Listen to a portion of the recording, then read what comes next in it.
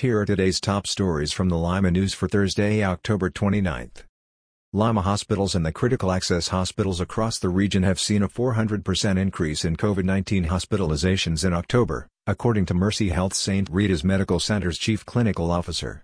Lima hospitals and health departments are asking the public to help slow the spread of coronavirus. Beggars' Night is Thursday night, and public health officials are worried about a Halloween-themed spike in coronavirus numbers and COVID-19 deaths. Today's podcast is sponsored by Fat Jack's Pizza. Fat Jack's Pizza dining rooms are now open at 2 locations, on Spencerville Road and on West Street in Lima, and carry out only at the Findlay Road location. Their combination subs are back, for only $5.75.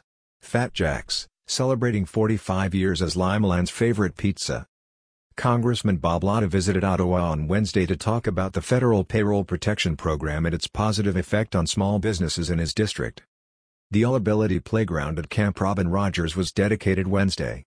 Work is underway on a second playground near Ottawa Metro Park. Bond was reduced Wednesday for one of 2 Lima teenagers who robbed a Lima convenience store at gunpoint in the summer of 2019. Zyshawn Stiggers, who was 17 at the time of the incident, appeared in Allen County Common Pleas Court on Wednesday as his attorney asked for a reduction in his bond as well as a 12-hour leave from the County Juvenile Detention Center to attend the funeral of his grandmother.